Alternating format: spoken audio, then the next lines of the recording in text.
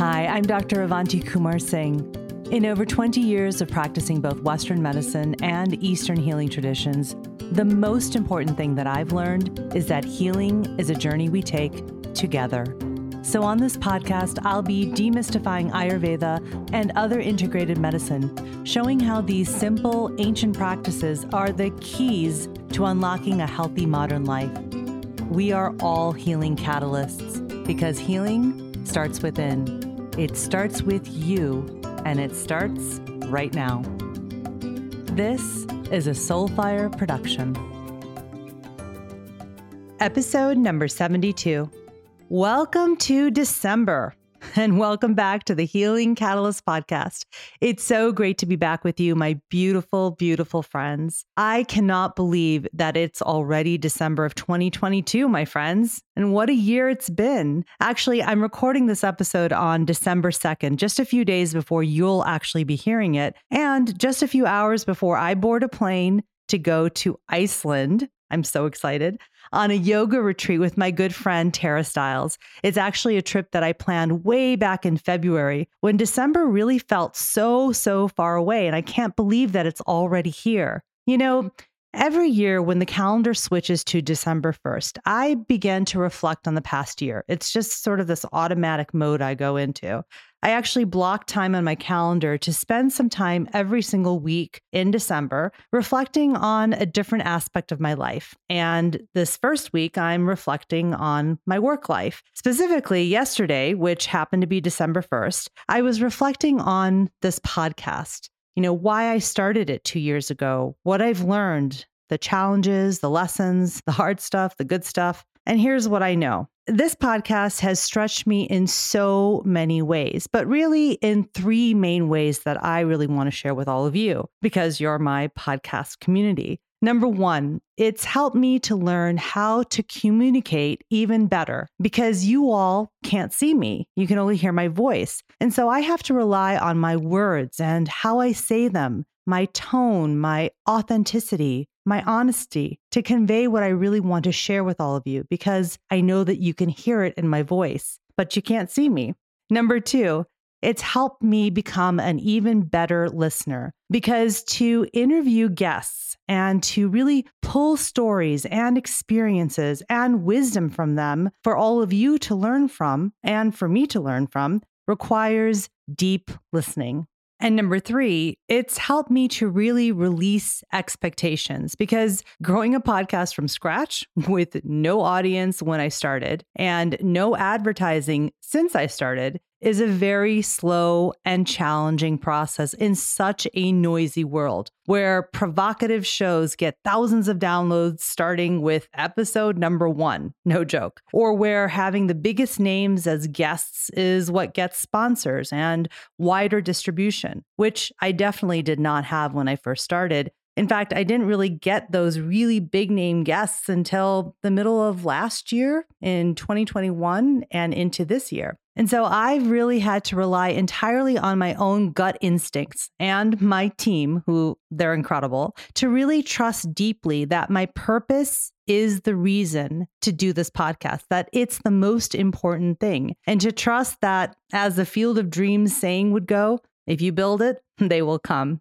And so, in honor of this journey with the Healing Catalyst podcast that I've been on with all of you, my beautiful community of listeners these past 2 years, and because a new month around here means a new intention on the podcast, I decided that the new intention for December is the healing journey, in which we're going to go back together through this past year of 2022 and the incredible journey that we've been on together on this podcast. You know, this past year of 2022 has been one of exponential growth for this podcast with incredible guests that are thought leaders in every field of integrative medicine and integrated healing, with our downloads increasing steadily month over month, and with our community nearly tripling in just 7 months. Like, no joke, it has been an incredible process and so gratifying for me and my team to witness. And so to celebrate all of this, each week in December, we're going to present a compilation of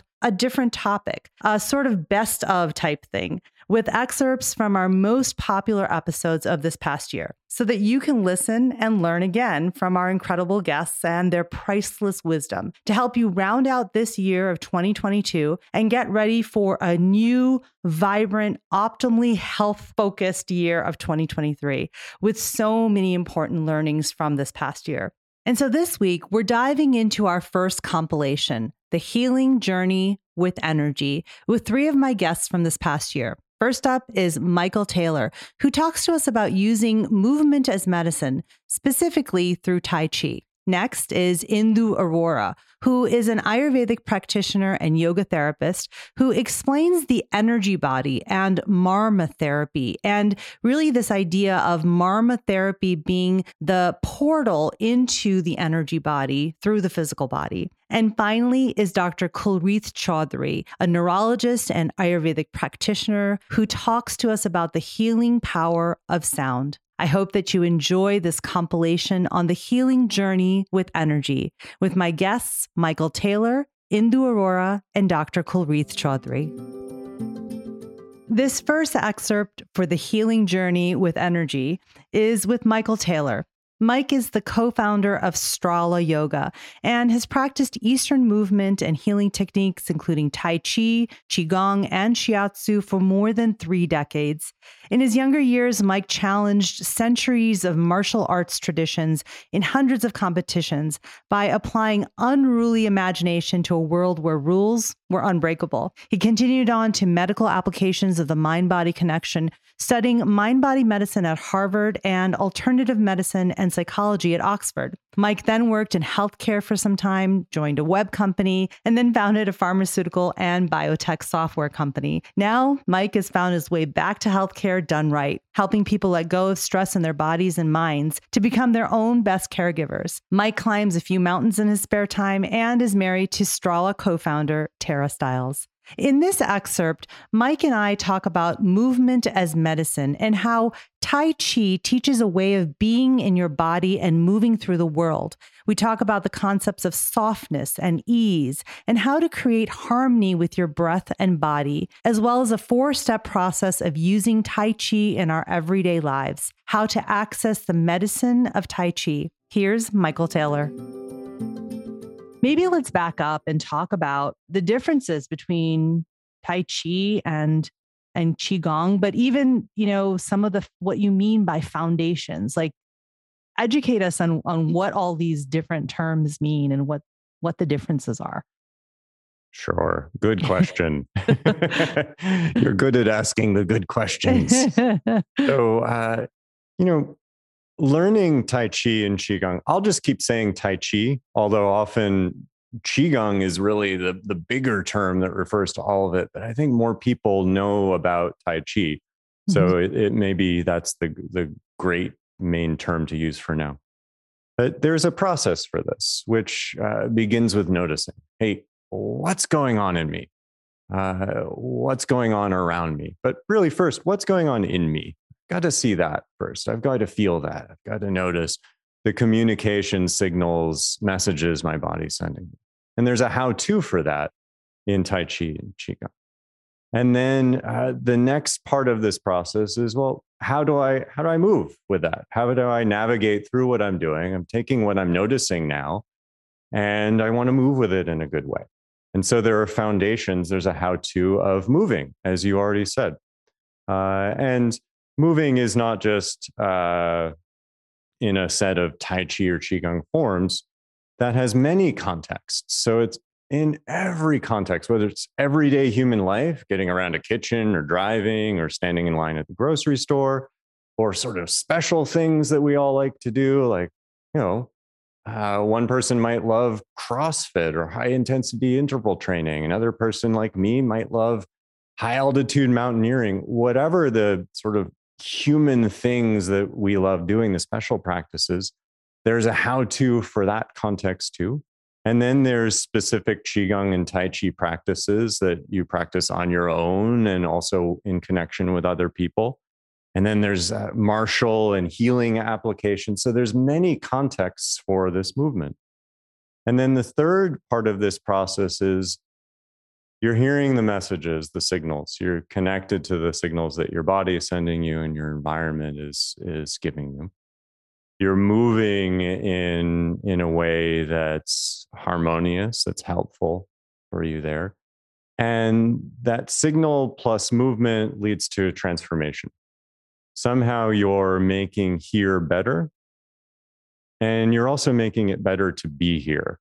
And I know that sounds like a bit of double talk, but they're two, it's kind of cool. They're two really a little bit different things. I could tell, just through your body language, I can see you like, yes, I get it. Yes. So I hope that makes Yes. some sense. Yes. And then the last part of that process is repeat, because we're never done with that. Right. And it's never a binary. Oh, well, I'm hearing all the messages and I'm moving wonderfully and transforming wonderfully, or I'm not. We're always somewhere in a circle there. Okay. So many profound things that you said just now. Let's go back to this. Okay. So let's take this theory that you've just presented, which is beautiful and profound, and let's make it more applicable. So tell me what that means. So give us an example so that it becomes more practical for me and for my listeners who don't know enough about Tai Chi to really understand what you're talking about. This is awesome. You sound like Tara. Like, so what, Mike? I love it. So yes, each one of those categories in the process, the notice, the move, the transform, repeat, has a set of how-tos that you'll find in Qigong. And they're big. It's a big set, but always there's really simple beginnings. So the noticing, we all have our own ways of hearing the messages our body sends to us. I'll tell you a little story. Back when I was doing, long before I met Tara, I was in deep in a few different yoga systems. And so we'd sit there, we'd sit down cross-legged, fire up our best mudra and, get the posture and everything and rock steady. And, your ankle would start to hurt or my knee would be hip. But eventually those sensations would go away. Right? I wouldn't feel it anymore. And so, talking about these experiences, it's like, oh, you've transcended, Mike.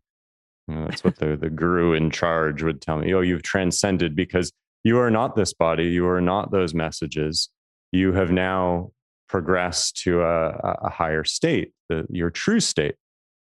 And of course, for you with your medical background and anybody who's studied a little biology, that's not transcendence. That's just when you ignore pain in your body, that loop stops firing eventually. It's your body in normal language. It's, oh, you're not interested in that message. Okay, I'll stop sending it for now. Mm-hmm. Until the imminence of a greater level of harm presents itself, and then I'll come back and try again. Exactly. This is your body talking to you. Mm-hmm. And so that's the beginning of noticing in Tai Chi and Qigong. It's okay. There are all these signals, all these ways of communicating that your body has with you, some of which we may have ignored for a long time, some of which we may not be in tune with as much as we like. And that begins with just slowing down enough that I have a chance to breathe a little deeper. Mm-hmm. Sounds like the most silly, simple thing in the world. But remembering to do that, remembering to breathe a little longer and a little deeper on your inhale. Use that to feel around a little more, because a deeper inhale, it's unusual. So you will feel a little more with that breath. And then on your even longer, even more unhurried exhale than usual, let a little something go. Release a little, relax a little, improve something a little, improve your position, your posture, the way you're sitting now. Your ankle hurts? Change it. There's a constant in Tai Chi, which is never suffer a bad position. We're not here to practice suffering. We don't need to be better at suffering. We're too good at that already. We're too good at ignoring the messages that come through our body saying, don't do that. They're like, well, I can do that. I'm strong enough to do that. I can push through just to get that done. And then I'll listen. Well, I can tell you from my transcendence experience before, that path doesn't work so well. So the very beginning in this process of Tai Chi, to make it concrete, is creating a relationship between your breath and your body that moves you. And I'll tell you, there's a step before that. It's called softness. So this noticing is softness and relationship between your breath and body that moves you, helps you feel, notice. Softness is a big concept. Mm-hmm. And every time we talk about this concept, so often people say, well, but I don't want to be soft. That sounds bad. It sounds weak. Mm-hmm. Yeah, there is this concept. Softness it's being a pushover, somehow not standing up for what you want or going for what you want or what you believe in. And so it's a word that needs to be learned in a different way. And sometimes people, when traveling around with Tara, people will say, well, in German, there isn't a good word for that. Or in Spanish, there's not or whatever language, because with us, it means a not so good thing. And really in all the languages, there's always this challenge of, well, how do we understand? And maybe it's not with one word. So softness in a Tai Chi or Qigong context means bendable without always bending, movable without always moving. It means that I'm not so rigid that I get in the way of myself. And you can interpret that and use it literally. I'm not holding tension and locked up muscles and flex muscles and locked up joints that prevent me from moving even before I try to move. And then it's also figurative. I'm not locked in my mind so that I'm immovable. You want to be movable so you can be moved. My mind is exploding, by the way. Just want you to know, like my brain is exploding. So keep going. Anyway, I'm listening. Whew, wow. Okay. It's a big practice, right? It's a big practice. And, what I'd say is, so there's softness, there's practices for softness in Qigong and Tai Chi. There's practices for creating this relationship between your breath and your body in Qigong and Tai Chi. Even when the concepts are mind-blowing, and even when I sometimes I'll take these concepts and I'll be like, what was I doing for like 10 years or longer? I'm embarrassed to say to you the real number that came to my mind. It was longer than 10 years, but it's so even when it's mind-blowing and even mind-blowing positively, it's like, wow, well, what about the next 10 years? Right. What's beautiful about the mind-blowing in these concepts is the practices are simple. Yes, they are. So if you've ever taken a sharp inhale when you're surprised, guess what that sharp inhale did? It lifted your whole body as a whole body. Or when things aren't dangerous and you just need to relax. You've gone, ah. Guess what happened to your whole body when you did that like a human being instead of how I was taught to practice in some rooms? Your whole body would move together with your breath. There would be no part of you that was rigidly separate or holding some idealized form or position. As a human being, when we take breaths that way, inhales that way, exhales that way, when we jump up and down when we're cold or we need to wake up, all of those things are done with these foundations of Qigong, a relationship between your breath and your body that moves you, a body that's soft enough in the first place to be movable. A body that moves in harmony is one whole body, not a disconnected collection of parts that need to be individually fixed or manipulated. All of these things are in our biology. They're in our nature. We might have ignored that nature for a long time. Right. And so what you're saying is very interesting, because that is actually our human nature to move in that way, right? To have that startle response, right? Or to have that relaxation response. But it is drummed out of us as we get older, in this modern world that we live in, to not allow ourselves to respond in that way, to have that coordinated breath body movement. that you're describing. That's what's coming to mind for me, because I can see little children, your daughter, my children when they were younger, even as young adults, they still actually have more of a practice and ability to tap into their breath and their body more than I do as a 50-year-old, right? So I see what you're saying exactly. And so it's almost like it's a practice of being human, right? I love it. You're ready to go on tour. Yeah. So that's a step. That's the first step, right? This idea of awareness, right? And so what's the second step for this concrete sort of application of Tai Chi? So then there are foundations for movement. Mm. And the first two are part of the noticing, the softness and relationship between your breath and your body that moves you. And then as small movements lead to bigger movements, you're moving your whole body from your center, not from your extremities. So you don't move an isolated hand or foot, arm, or leg.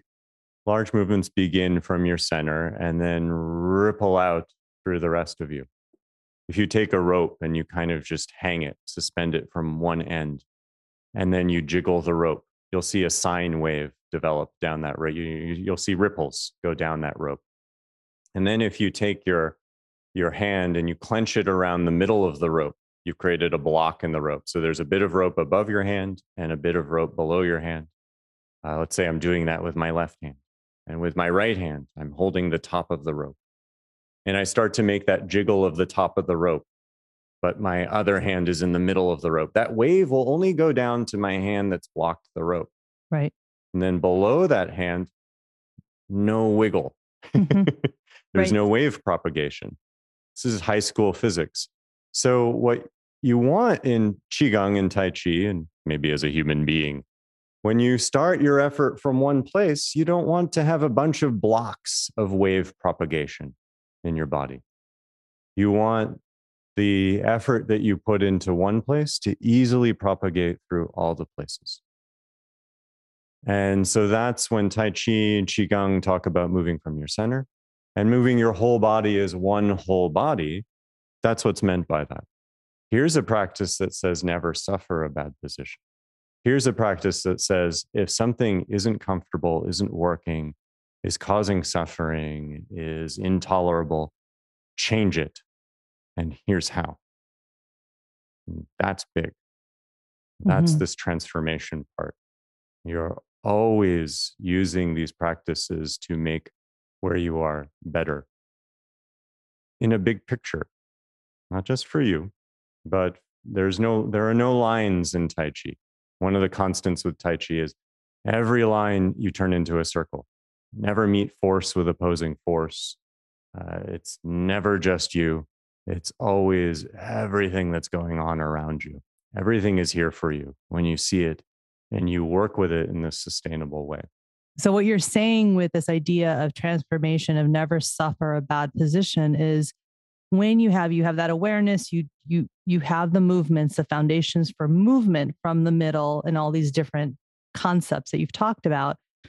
But then to basically the transformation piece is adjusting. So even if that movement, if it causes suffering, you adjust it and then you start back again. Is that sort of what you're talking about? Yes. Okay. So you're always seeing what you're doing. And there's a measure. There's is this working? Mm-hmm. You're making me think about this in a new way, which is really cool. It's is this working? And it makes me think of my dad. He was a MIT PhD in math. And the way he picked the field of math that he would study is at the time it was the field of math that was considered completely impossible. So that's the one he wanted to do.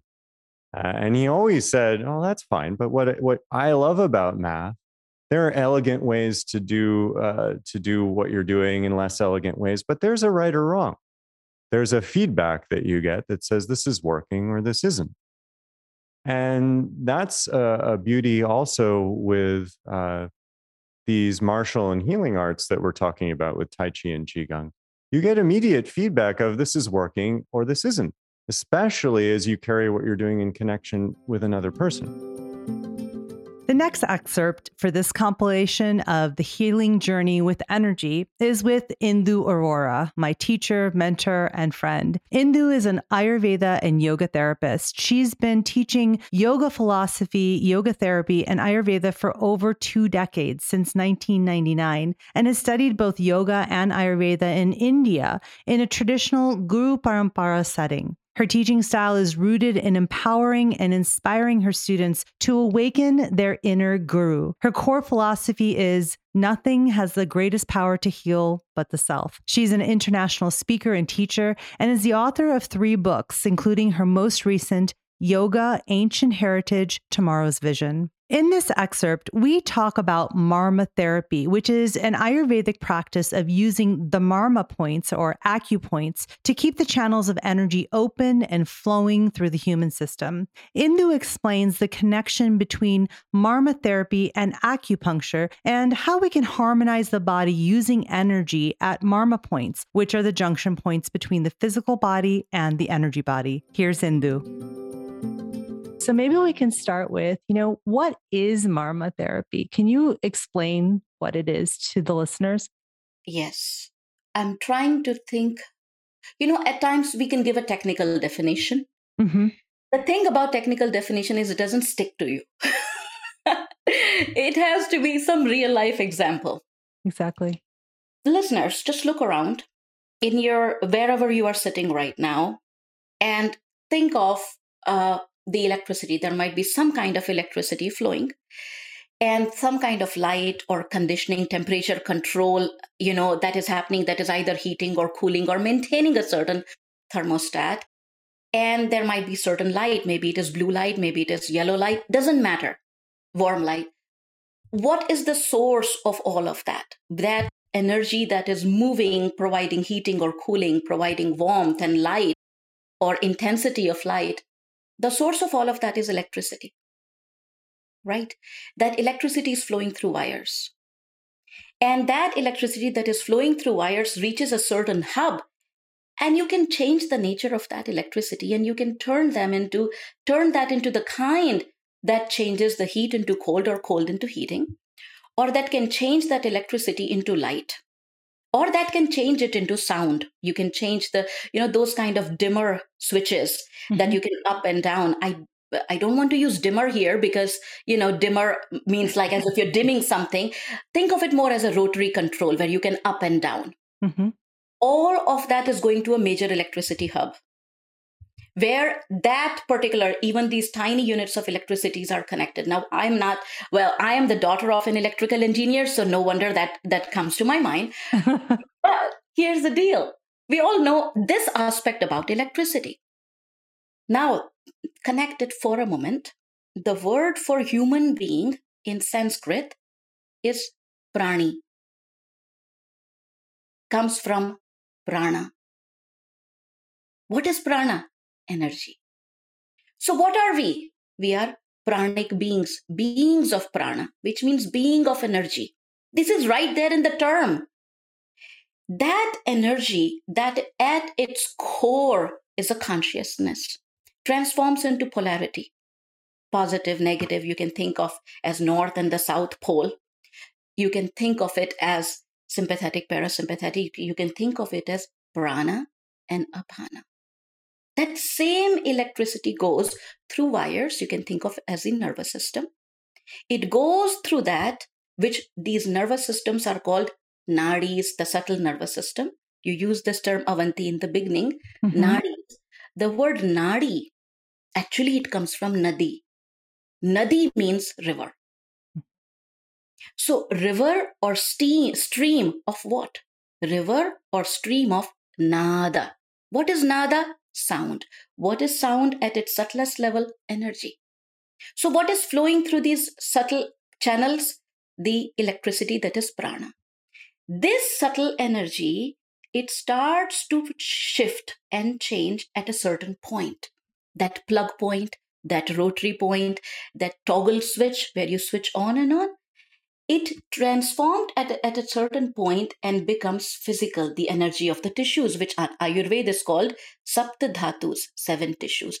The same energy, electrical energy, is now transforming into chemical energy, is now transforming into thermogenic energy, is now transforming into different kind of energies, which in Ayurveda is called Prana, Tejas, Ojas.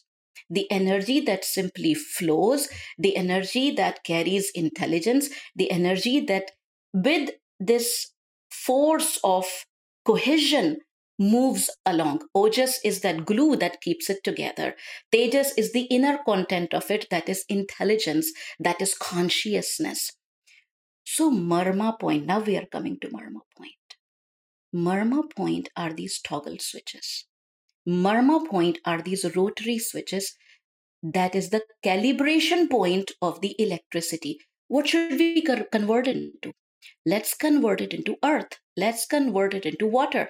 Let's convert it into vata, pitta, or kapha. These are the points from where you can dial in and calibrate the flow of the electrical energy into what will harmonize the body, what will harmonize the breath, what will harmonize the emotions.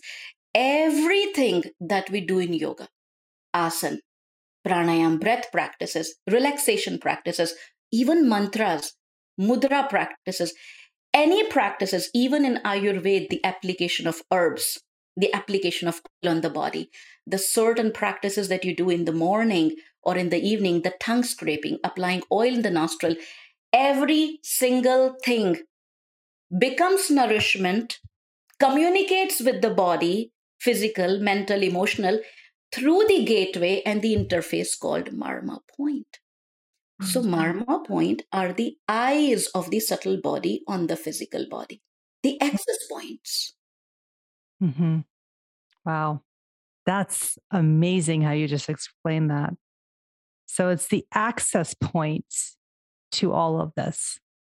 Access points, calibration points, the point which is a bridge between the subtle and the physical. There is more than one definition, but hold on to one. Because when we try to hold on to many, the mind can get confused. Whichever sits in your mind and connects with where you are, hold on to that. But without Marma points, the physicality of the physical body stays physical and we stay stuck in the physicality of the body. It is the Marma point that is the bridge through which we transform physical into subtle, and through which the subtle the reservoir of the subtle energy and consciousness flows as realization in the physical body. It is the main interface. It is the main bridge. It is the main connector. It is the main calibrator. Yeah, that's amazing to think about it, that it's the bridge, it's the junction point is what I read also, is that it's sort of that junction between the physical and the subtle, or the physical and the energetic almost. So let's stop for one point before we start going into Marma. I'd love to ask the question, because I have a feeling many people are wondering, what is the difference then between Marma therapy and acupuncture? Because many people are, more familiar with acupuncture. So how do you describe the difference or similarity between those two therapies? That's a very interesting and valuable question. So acupuncture is one of the modalities of Marma therapy. There are many ways to transform the knowledge and to transform the understanding of Marma into therapy, into healing. At times it is done through pressure, at times it is done through puncture, at times it is done through application of herbs, at times it is done merely through meditation, at times it is done through concentration. So there are many ways to work on a Marma point. That is point number one. And one of those methods is acupuncture. What's the difference? The difference is in the scope. When we think of something just as therapy, we are only trying to bring a balance. Our focus is just to regain homeostasis for allostasis. right? For thinking about, for coming to a point of balance where the body's intelligence can discern how much do I need to eat, how much do I need to sleep, how much do I need to work, so that I have enough energy for future allostasis to allocate the resources. That is therapy. But the scope of marma is, it is more than therapy. Its scope is consciousness. Its scope is self-realization. Its scope is not everything can be healed through therapy. And what if something cannot be healed? Does that make us incomplete?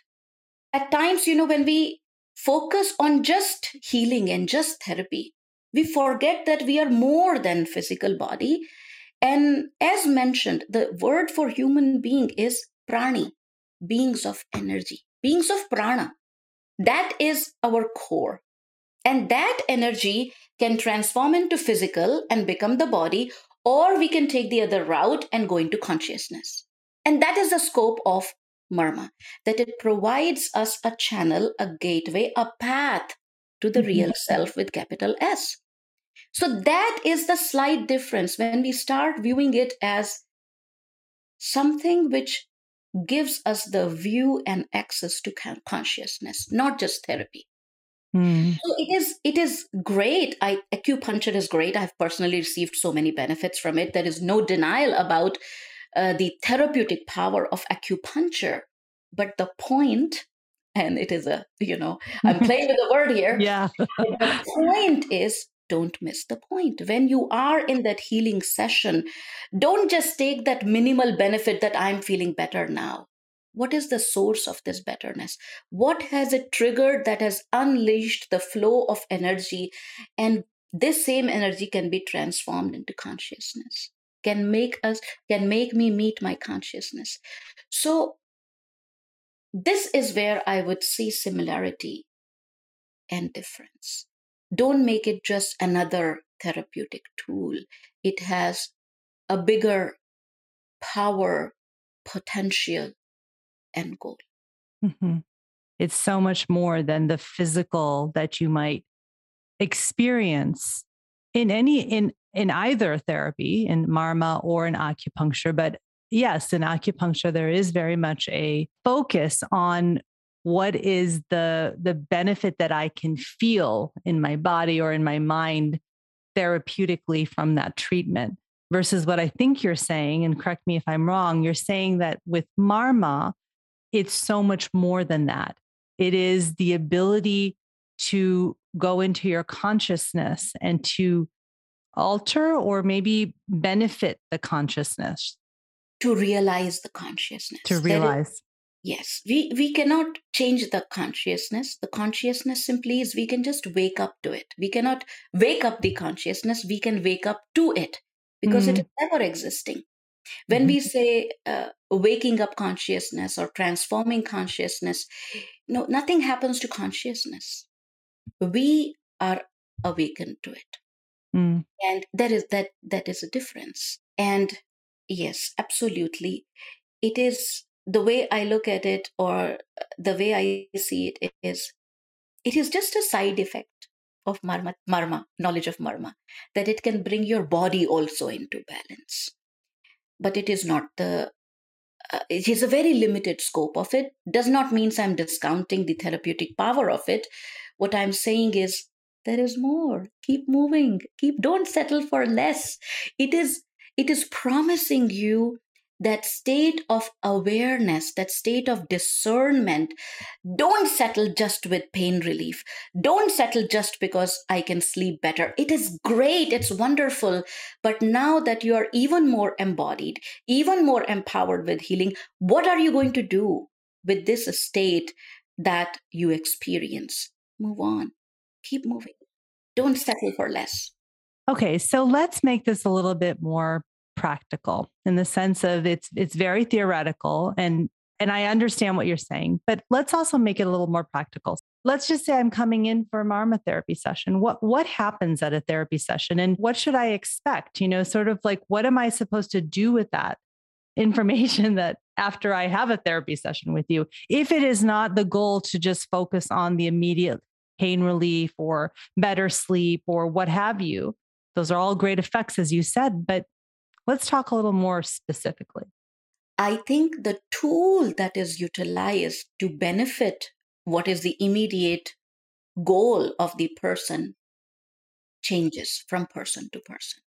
So marma therapy is not a specific kind where someone lies down and someone touches certain points, although it could be one of the ways. But someone with the knowledge of marma can introduce that marma therapy to you through asanas. So the benefit could be that now you have more strength, more core strength, more muscular strength. The benefit could be that now you have more flexibility, the kind of flexibility, not just flexibility, because the kind of flexibility that gives a better range of motion for you. So that becomes the access point and immediate benefit. But what is the other side of it is that you realize that, oh, that healing came from my own body. Just I knew this movement, but now I know this movement a little bit differently, which means that how I move matters or where I focus matters.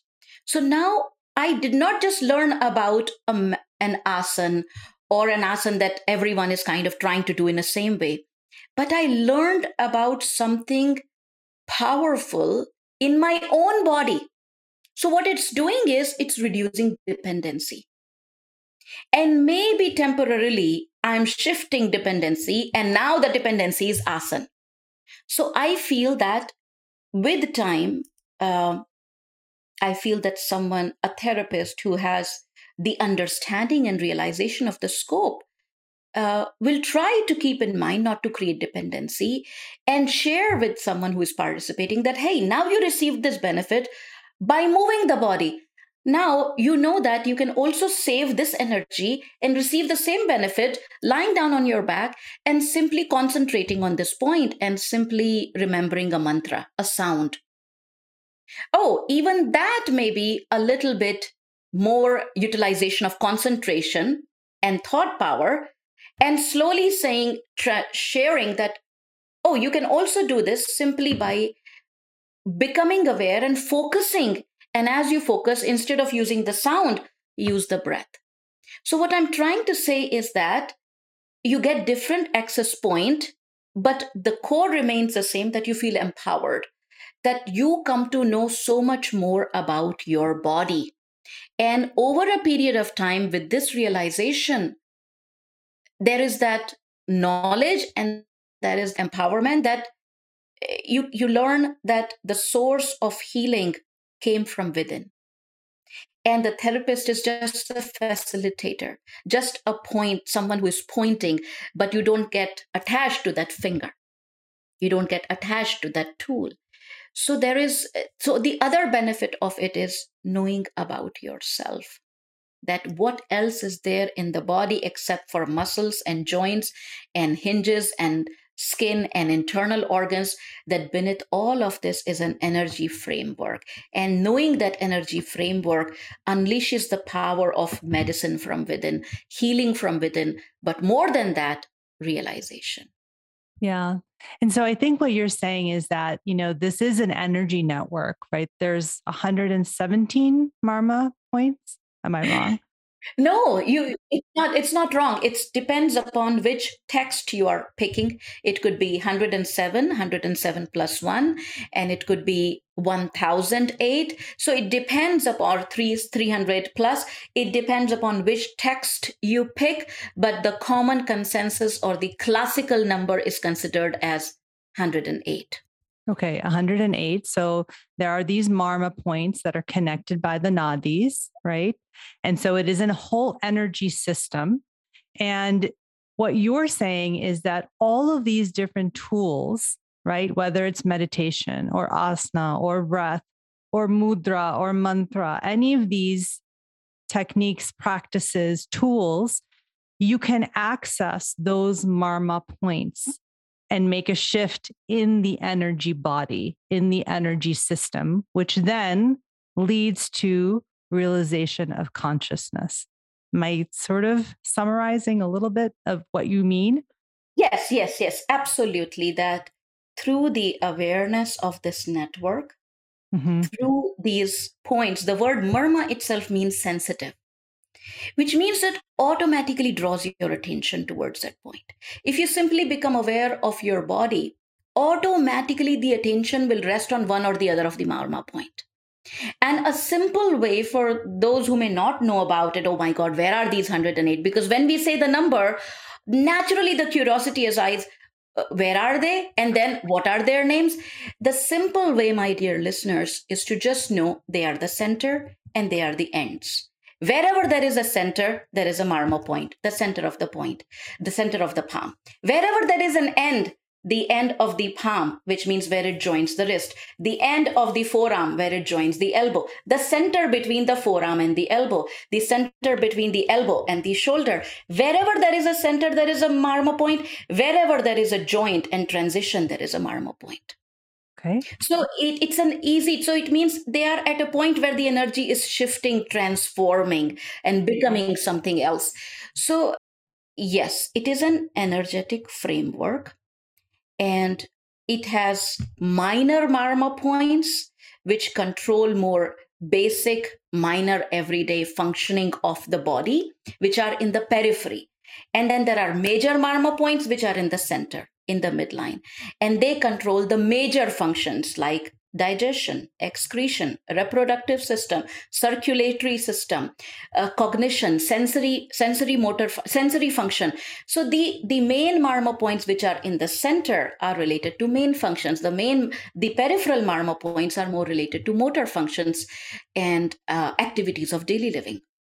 So yes, the knowledge of marma point can make your everyday life richer, because it affects it can benefit your digestion, it can benefit your sleep, it can benefit your energy levels, it can benefit your concentration, and the tools and the methods are many, but the point is one.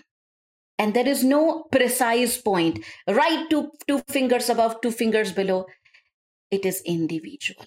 And what is that individual? Wherever you feel is the center, wherever you feel is the end. And so it's this idea that when you can understand that you are an energy being, getting back to this idea of energy as medicine, is that we are all energy beings, right? It's almost like there's an energy body upon which the physical body has been created. It's the blueprint in a way. And when you understand that you are an energy being, this being of prana, as you said, it opens up the way that you can look at healing, right? Because it becomes so much more than a medication or a surgery or, all of the things of Western medicine, which are very useful. And at the same time, it empowers you as a human being to take some of that healing into your own hands, because you can access the energy that has created you, or that you are created of, in a way. Yes, absolutely. I have just one last question for you.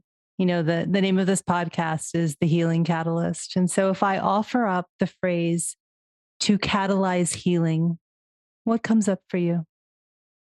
To catalyze healing, stay curious. This is our superpower, human being superpower. If we were not curious, we would have not invented anything. We are where we are because of the gift of curiosity.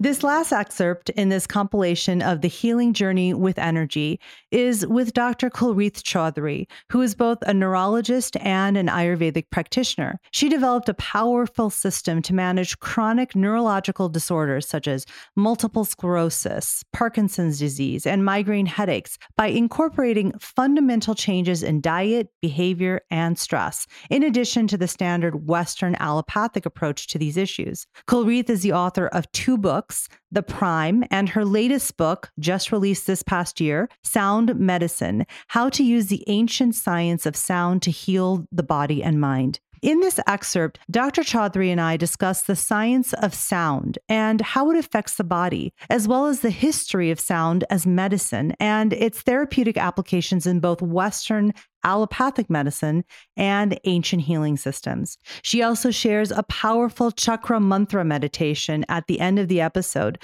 that she says has transformed not only her life, but the lives of hundreds of her patients. Here's Dr. Chaudhary.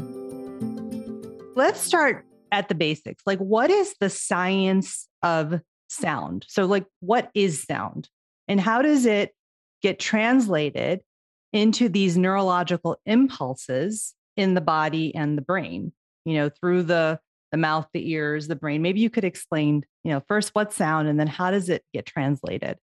Sure. I think I am only recently beginning to understand sound. And that's because you have to have a pretty strong understanding of quantum physics to really understand sound. Before you understand sound, or before you go into the science of sound, you might think, well, sound is whatever I hear, right? Sound is whatever my ears capture, the waves that my ears can capture, that they then can be translated into signals by the brain that are auditory, meaning we can translate them into an experience of that we call sound in our brains.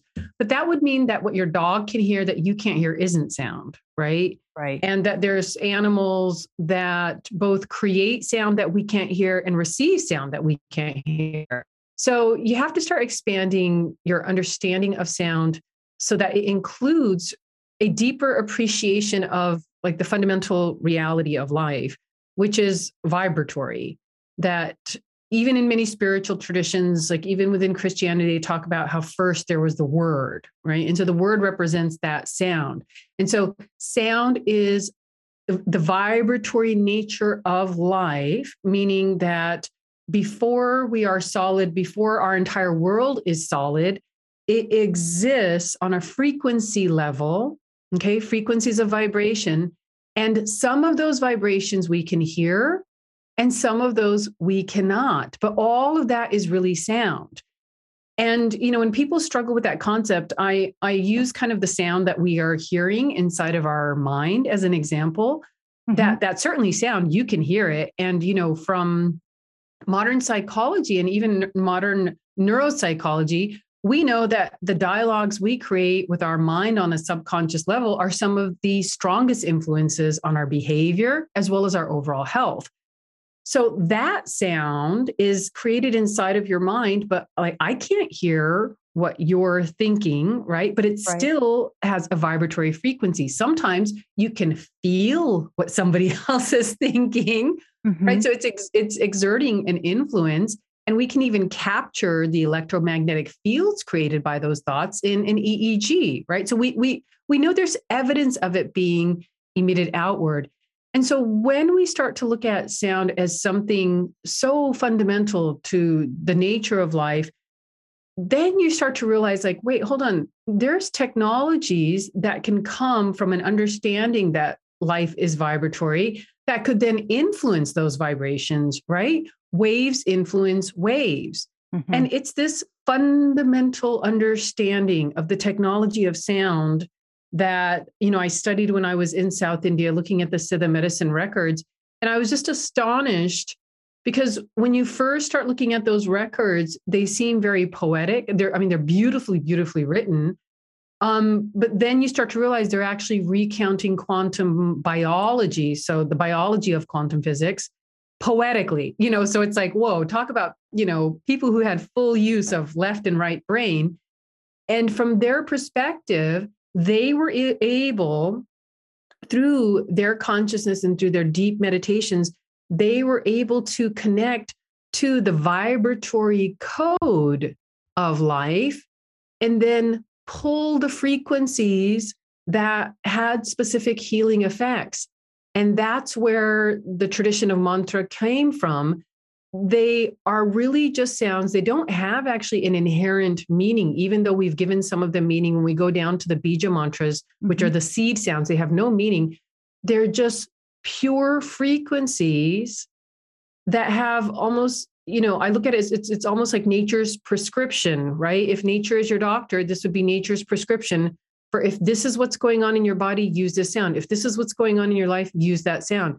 And to me, it was just astonishing when I saw the overlap between what the quantum physicists of the last century had discovered and then the vocabulary that, the Siddhas were using, and to realize that they had figured this out on a quantum level. And so the sound practices were some of the strongest medical technologies that were being used at that time. And unfortunately, they're really missing even from Ayurveda. In modern Ayurveda, they're completely missing, and they're really the foundations of all Ayurveda. Right. Okay. So there's so much to unpack there. Let's back up for a second. So I think what you're saying is that because everything in life is vibration, has a vibratory frequency, which is energy, right? Yes. Am I wrong? I mean, and that, in Ayurveda, we say that humans, all beings are made of the same 5 elements that are all energy, essentially, right? So I think what you're saying is that because we are all energy and sound is energy frequency, that's how it can affect us, because it's waves affecting waves.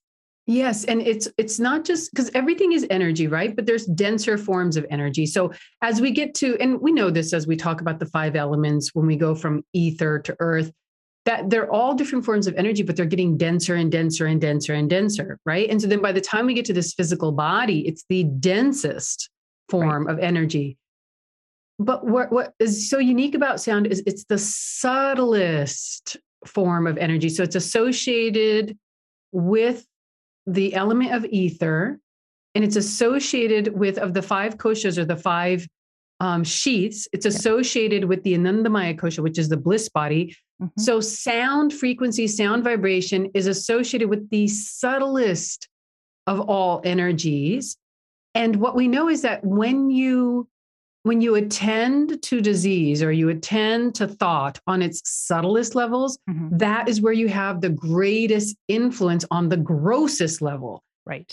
And so I look at it as if there's anything that you want to change, not that you don't have to look at food, right? And not that you shouldn't be looking at which supplements to use. And, you should definitely be looking at what are the mental patterns. All of that is very important work.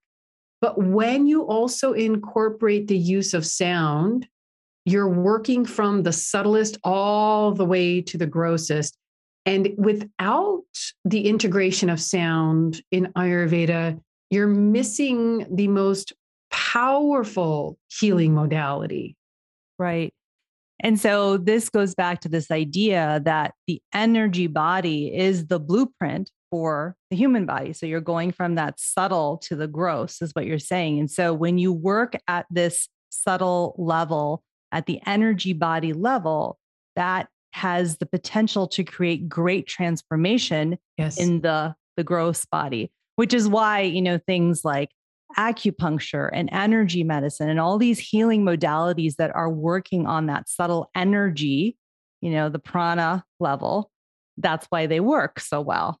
Absolutely. But even when we look deeper at that, like when we look at the pranic sheath, which is the second innermost covering, sound is even more fundamental to that. Mm-hmm. And that's why I embrace all of this. I say, I would not recommend like only using sound techniques without changing your diet and doing the other stuff. I wouldn't recommend that because those shifts would be so massive. And then like the densest parts of you would have this kind of accumulated explosion of energy to deal with. Mm-hmm. And so I recommend that you work on all levels. I like using the analogy of like different kinds of bonds. Like when you break chemical bonds, like look at gunpowder, it releases a certain amount of energy, right? Mm-hmm. And then when you get into like breaking nuclear bonds, right? Which is the release of nuclear energy, look how massive the explosion is. So sound, you could say, is kind of like breaking up the nuclear bonds. Sound can rearrange your energy structure at its subtlest levels, but you don't want to release such a massive amount of energy without also working like on the body and on the mind. So it's really bringing like the holistic part of medicine to the deepest part of your whole, right? Which is like the most fundamental part. And so I just feel that in Ayurveda, we do such a great job of diagnosing the doshas, giving the recommendations for the food, giving the recommendations for the herbs, but to not include a sound practice is really, it's depriving people of one of the most powerful tools that they could use. Mm-hmm. Yeah. It's mind blowing to think about it that way. I don't know that I've ever thought about it that way. So thank you for that. There's also this incredible connection between memory, and so the mind, right? And what we think, what we remember, and sound, right? Mm-hmm. Absolutely. What's that connection? Like, how does that influence our physiology? I mean, because it can happen from the time that you're in utero, right? It does happen from the time that you're in utero. Yeah. And, this is why it's so important for mothers and fathers to be speaking and singing to the baby, because that's when all those neural networks are being formed. And a relationship is already being formed between the baby and the parents through sound. But sound, the reason why it's so important to the mind and memory and why it has such a strong impact on mind and memory is where sound comes from is even more fundamental, or you can say transcends the mind. And so it comes from a level of consciousness that is even beyond the mind, which is sometimes hard for us to comprehend because so many of us identify with just the mind. We identify so much with just our thoughts that we don't necessarily think that we're anything beyond our thoughts. But there's levels of consciousness that are even subtler than our thoughts. And sound really communicates to that subtler level. And so when you use sound therapeutically, you can access areas of the mind that are not even available to your conscious mind. And of course, like the media industry does this all the time. It's why there's certain musics that are associated with certain ads that make us want to purchase, those items. There's certain music that makes you eat more at restaurants. If you took sound out of a movie, you would have almost no emotional response, right, to the movie, or there would be a dulled emotional response to the movie. Even silent movies still had sound, music associated with them. So it's not that this technology is unknown. It's being used at us all the time. But we're mostly the passive recipients of sounds. We're not really the active creators of sound in our life, not on a conscious and intentional way so that we make sound do for us what we want it to do. Yeah. Fascinating. And so, your point is that this is technology that has been used for thousands of years. So before we go to, the 1,000-year-old technology, let's fast forward to Western medicine and how we see it, used in Western medicine, because you're saying, we use this in all kinds of things, whether it's from advertisements to restaurants to basically things that persuade us to do certain things, right? That's how music and sound is being used. So how is it used therapeutically in a Western medical setting or from a Western perspective? I was almost stunned at my ignorance when I was looking at this, because there's all of these sound therapies that you and I know. And then we're like, oh, wait a minute. Those are sound waves. Like, duh. Of course we're using this. Ultrasound, which is used very frequently, diagnostically or therapeutically.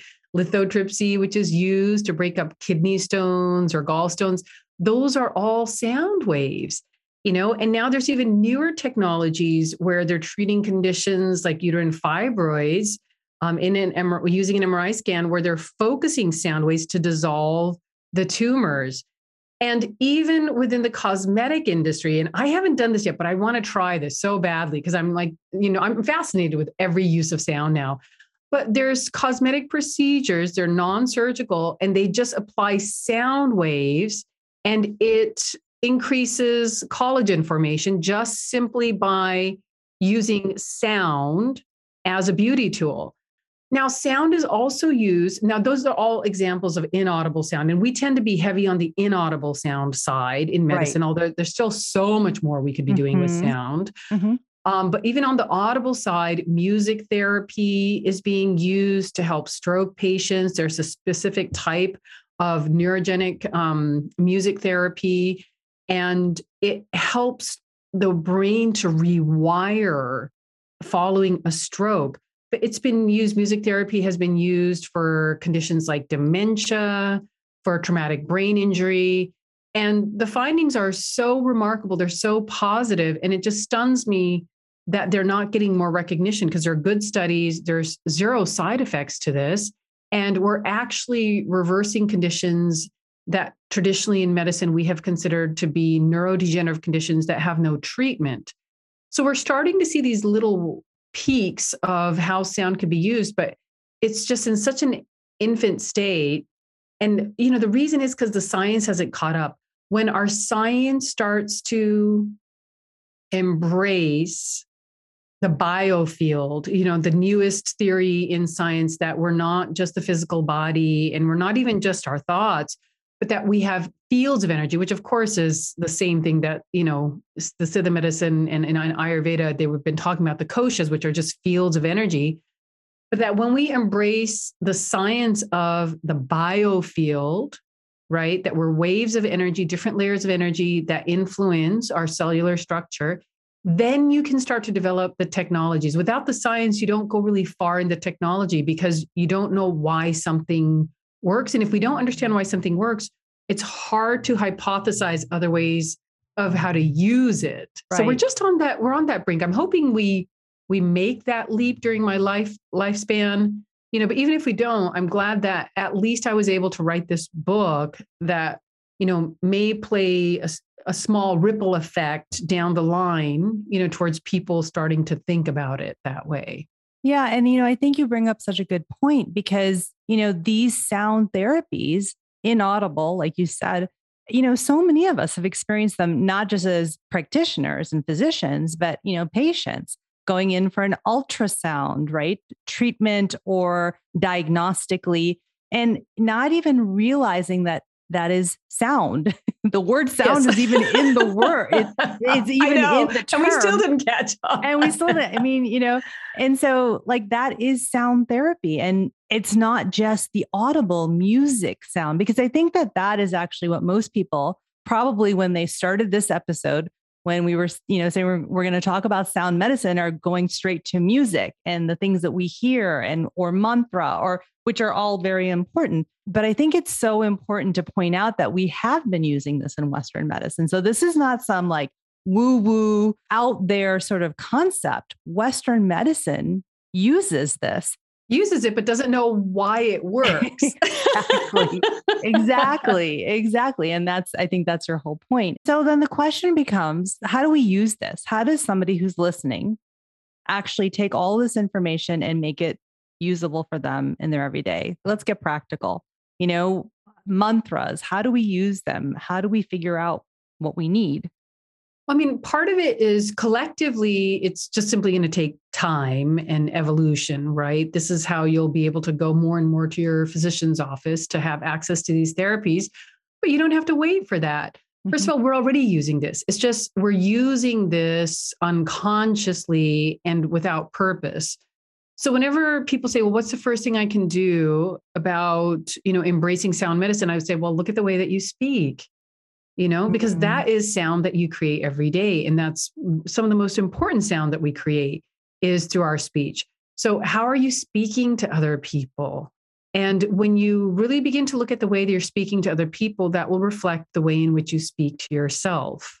If you speak with an angry, impatient tone, you're speaking to yourself also with an angry, impatient tone. Another thing is just look at how is music being used in your life? Like, are you listening to music that would create a lot of anger or fear, because those are the lyrics, that's the kind of music that they're generating?